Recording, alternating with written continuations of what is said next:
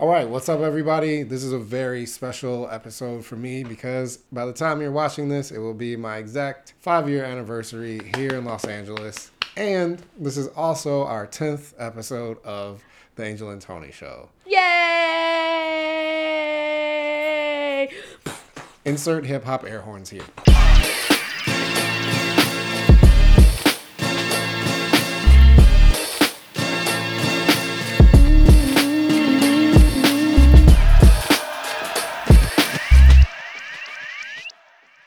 So this episode is going to be about toxic masculinity. And I wanted to start off with a story.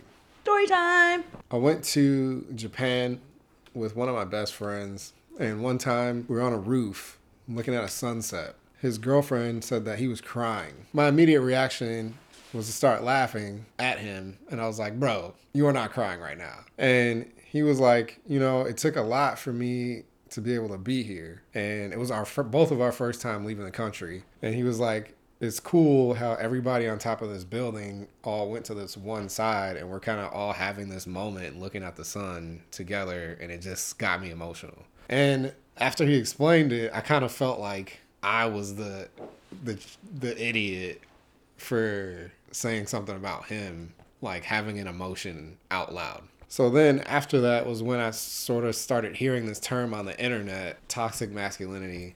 And I thought it was kind of like just another hot button, buzzword that like people were saying. And I also was hearing it from girls more than anybody. And my first reaction to it was to get defensive. Like, how do you know what being a man is? You're a girl. The more I thought about it, the more I realized that like I've been bred to be like a certain way my whole life. And so is my dad, so is my granddad. Like, men in general are bred to think it's soft or like gay to like feel emotions. I don't know. I just wanted to talk about like why that is. What do you think the worst part of like toxic masculinity is from like a girl standpoint? You know, for me, I think the biggest experience I've had with toxic masculinity is their lack of emotional intelligence. I think that's the biggest part of it. You know, a lot of my best friends are male, straight males, and it's hurtful to watch them go through that, you know, because they try to be this big, tough person. It's like, I know, I could see it. I see you, you know, and they bottle things up until they get to this point of breaking rather than actually dealing with things head on or showing some sort of vulnerability within themselves, you know, and it starts at such a very young age. With my sister, I've said a couple things to her because there's been a couple times where I've heard her say to my one nephew, like, boys don't cry. Have you heard that in your life? Yeah. Do you believe it? I was never told that, but it was definitely something that I saw. And I felt like I had to do that because I still to this day have never seen my dad cry. Like, even in situations that I figured in my head, like, he's definitely gonna cry. Yeah. Still didn't. And so it was like, my uncle passed away a few years ago, his brother. And we had this conversation later, and he was like, he told me he felt like I wasn't sad. And I was like, why? And he said, because I didn't cry at the funeral. And I was like, I was watching you the whole time, and you didn't cry. So I felt like I couldn't cry either because he's always been who I feel like I'm supposed to be. So I was like, I didn't do it because you weren't doing it. And he was like, don't be like me. He told me that like that's what I've always been for him, is like the way that he can have emotions. And I was like, wow. And it was a vulnerable moment for him, but it was also like weird to me that he felt like that. And he's old, you know, so I don't think he's going to change. But it's like, who made you feel like that? And then when I was a kid, he never told me like, don't, you know, you can't cry or whatever. And I was never made to feel like I couldn't have like emotions and stuff, but the world kind of made me feel that way eventually. So by the time I was an adult, like that was just who I was, you know. I guess my whole point with that story is that I know she's not the only one that does it. I know that there are a lot of people that do it. It starts at a very young age we've been conditioned to conform to these gender norms at a very young age. From our parents, our grandparents, our great great great great great grandparents, it's like a thing. The man does the yard work and does stuff with his hands, and the woman is the one that's in the kitchen. She's the cleaner. She's the one that takes care of the kids majority of the time. Yeah. You know, if you're hurt, you're gonna go to your mom and not your dad. Like, these are things that even if in your own household it was not like that, you saw this stuff play out in movies and television, people that are your peers in school. You know, there's been so many people that I can think of growing up that when we were younger, they would show emotion or affection. Yes, emotion, but affection more so. You know, like, a lot of your typical manly men are so afraid to show affection, like it kills them to hug you. You just be like, like, they're so afraid to do that, and it's weird. To this day, if I walk into a room where I'm around people that I don't know, and a strange girl comes up to me and is like, "Oh, hi, nice to meet you," and hugs me, I'm fine with that. If a dude that I don't know walks up to me and is like, "Oh, hey, how are you?" and goes to hug me, I'm like, bro, here, get back, get away from me. I was watching this thing earlier where they were talking about like the term no homo and how like these kids, boys, like as soon as they hit a certain age, around 12, 13, they start, in order for them to say something nice to their male friend, they gotta be like no homo or like pause, like that kind of stuff. Which is so like frustrating to me that they associate sensitivity and emotion to gay. Like, that just became this thing. It pretty much puts gay people in this, you have put them now in a category of like all sensitive, all, you know what I mean? So it's not just like that. It's like automatically if a guy shows affection to another guy, he's gay. But like, I know gay guys that aren't like that. You know what I mean? Like, it's just another stereotype that you're putting on there. It's like automatically they think of fairy princesses or something. Like, for real though. I mean, to me, one of my best friends was raised outside of the U.S. and he's really like affectionate, doesn't think anything of it. Like, and he would purposely like hug me because he knew how uncomfortable it made me for him to do it. And what I always respected about him was that like he never changed. Like, he didn't adapt to what I was on, and he would, if anything, go more towards it, or like sometimes like try to kiss me on the cheek and stuff, and I'll be like, bro, I'm gonna punch you in the mouth. So to this day, like, he's still like that. He never changed, and he's still like a brother to me. It's somebody that like made me realize it's all right. So I read that there's this thing called emotional isolation that's like an epidemic in America with people like around our age and younger. Mm-hmm. And they were saying it hits men the hardest because they're kind of conditioned to like internalize everything. I thought about that and I was like, yeah, like I have a certain group of male friends that I've had since I was super young. And I don't really have that many newer ones that I've made within the past like 10 years even. Right. And I don't really try to like befriend new dudes like that. It's just like I don't connect like that, and I think that is part of it because I'm like, I'm not gonna have a deep conversation with a guy like that I don't know. I can do it with a girl, like I can go on a Tinder date or something like that and go deep right away, but I'm not doing that with a guy that I just met. I'm just not doing it. It's because I feel like it's because you're programmed to feel like women nurturer. Yeah, like even this show, like I don't think I could do with another dude. I don't think I would do it. That's interesting. We were watching this TED Talk where this guy was saying that we genderize feelings. And growing up, like, even when you're a kid, like, as a boy, it's always about competing. You're always trying to see who's faster, or who's stronger, who can do a thing cooler. You're always like, oh, that's nothing. Watch this. And I don't think that changes. Even with cars, like, you want the fastest car, the coolest looking car. Guys will put rims and wash their cars all the time. I'm guilty of it. And it's like, for what? Like, to impress girls? Like, 9 times out of 10, girls don't even care. They're like, is your car clean? Does it smell nice? Great. Like, so when you're driving around in a $300,000 car and you drive down the street, like, dudes are the ones who are looking at that. Girls might be like, that car is loud. You know what I'm saying? Like, they don't really care about that. I always liked, as a kid, the kids who would be like, oh, it's okay. Like, just try it again or something like that. And that's harder to find than a kid that's like, and just murders you and keeps on moving. And you just constantly are trying to, like, keep up and, like, I don't know, compete, basically, you know? Do you feel like you have changed? As an adult now, it goes back to being just secure in yourself and who you are. Like, there's still certain things that I'll react to just off of instinct. Like, I'm not really the type to post like PDA pictures and stuff. Like, here's me and my girlfriend, like, making out on a bridge. Like, that's not what I don't do that. I'm not into that. I don't really like pursue pictures like that. It's like, good for you, dog.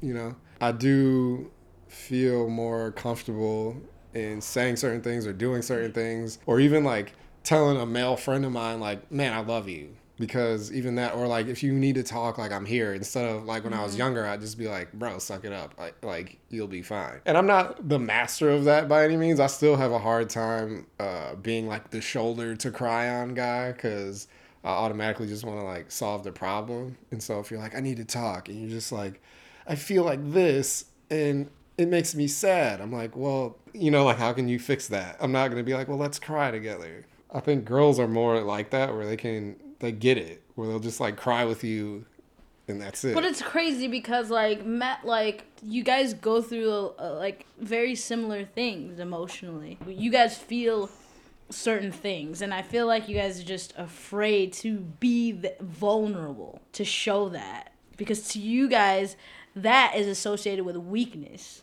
and like, you guys don't want to seem weak, but in reality it's not weak. Having emotional intelligence is strength. Yeah, and I think that's the thing, like, I'm recognizing now, but it's also a hard conversation to have. Like, I just don't picture myself in a room full of guys, like, having this conversation. But that's what's going to help change. True. Like, you having conversations with women about this isn't going to change toxic masculinity. It'll help. I think that it needs to be a joint effort. It needs to be men and women coming together to help it.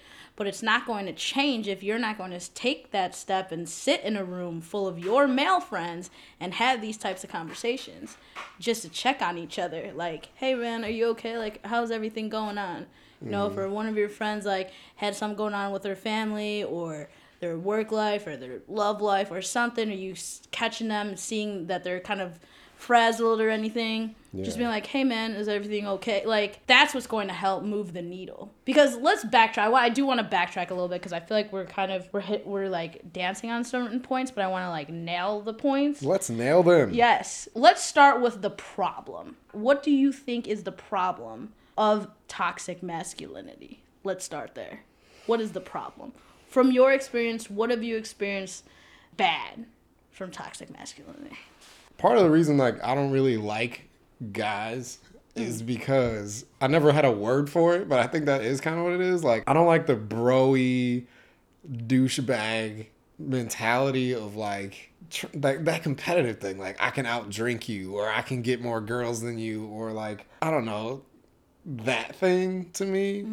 Or thinking like you can't work on, like, for a woman, or like thinking you're like smarter than women, or I need to explain this to you because you don't get it. Like, sometimes we don't even have enough time to talk about the pay gap. So like, we'll touch on that another time. But yeah, I get it. And there's a lot of things where that kind of like frat mentality of like, this is a secret club. I don't get that. I don't like that. Like, I wasn't into. And it's sport. I was gonna point out sports, because I know like some people that will pay attention to sports. They don't even like it, but they'll pay attention to sports just so they're not left out. Yeah. Because they'll get around and it's like so broy. Did you see the Philly game?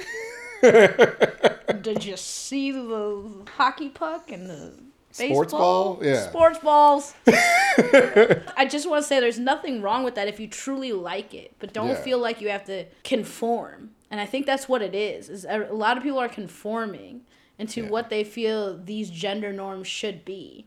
And it's harmful. it's not only harmful for the men, it's harmful for the women in their lives as well. That's a bad thing too. Like when women kind of push this forward in like what they expect from men too. Yeah. Because there's been a lot of times where like I've been with a girl, or like, you know, my girlfriend will be like, I need this thing done. Mount the TV on the wall. I don't know how to mount no TV on the wall. I've never done that in my life. But I feel like I need to figure out how to do that because like she needs that done. And rather than pay somebody who knows how to do that to do it, like I'm going to probably fuck up the wall trying to put a TV on it. You know what I'm saying? And it's like dudes do that all the time. Or like you'll see a guy doing something in his driveway wrong on his car. And you're like, hey, bro, you want me to help you with that? Like I work on cars. And you're like, oh, no, I got it. And then drop the car on itself. And you're like, but that's that ego thing. That's that like competitive thing where rather than just say you don't know how to do something, even like looking for something in a store, I'll walk around a store for 8 hours before I ask somebody where is the, you know what I'm saying? The thing I'm looking for. Like certain men will literally die before they ask for help from another man, especially. Mm-hmm. They will literally die. Like you'd be looking at somebody and it's on fire. Something's on fire, and you're like, "Can I help you with that?" No, I got it. Really? Because it looks like you're on fire. Like that's really how I see things play out a lot of the times. So within your circle of male friends, what do you think you have done to perpetuate toxic masculinity? Looking back, do you feel like there are certain things that you can be held accountable for? Absolutely. Mm-hmm. Even now, I'm trying to like dismantle this like alter ego character that I played into like all of my 20s, which was like the smart ass, like feel nothing, constantly like going through girls. Angry Anthony. Yeah, that guy. I even had that was my Twitter. I was doing that like now in retrospect, one day I kind of just realized like I was doing that to appease people who thought that that's what I was like. And I think a lot of my friends in that same circle, everybody kind of was playing these characters that everybody else put on them. Mm-hmm. And I don't think we were consciously doing it. It was just like, we would just do that because we knew what everybody expected us to say. And then a lot of times I would walk into a situation or be at a party or somebody would say something and people would like look at me looking for the reaction. And now in my subconscious, I'm like, you got to put on the guy. And I was doing that. So now there's certain things that I'll do or say or things that I believe or whatever that people won't either believe me or they'll be like, well, you used to be this guy. You used to say this. Like, what happened to that? And it's just like, we got to evolve. You know what I'm saying? Like, Keyword. At the end of the day. Keyword. I definitely can be held accountable for a lot of stuff. And I think part of what I'm trying to do now, even with this show, is show my real thoughts on stuff and like give myself like a space to say like my real thoughts on things without playing that character anymore. What I'm realizing too is the person that I actually am, like people like more, I think. So. Yeah, like the funny thing is I've known Tony for like 10 years now. You didn't come off as Angry Anthony at first to me. You know, I didn't really see that side of you until our Ruby Hornet days. Yeah. At least I didn't. But then when you came out here and you moved out here, you took on that I'm an asshole, look at me type of appeal. But it was really when it was a lot more people around. Mm-hmm. Like, me and Tony can have conversations and it'll be not at all like an Angry Anthony.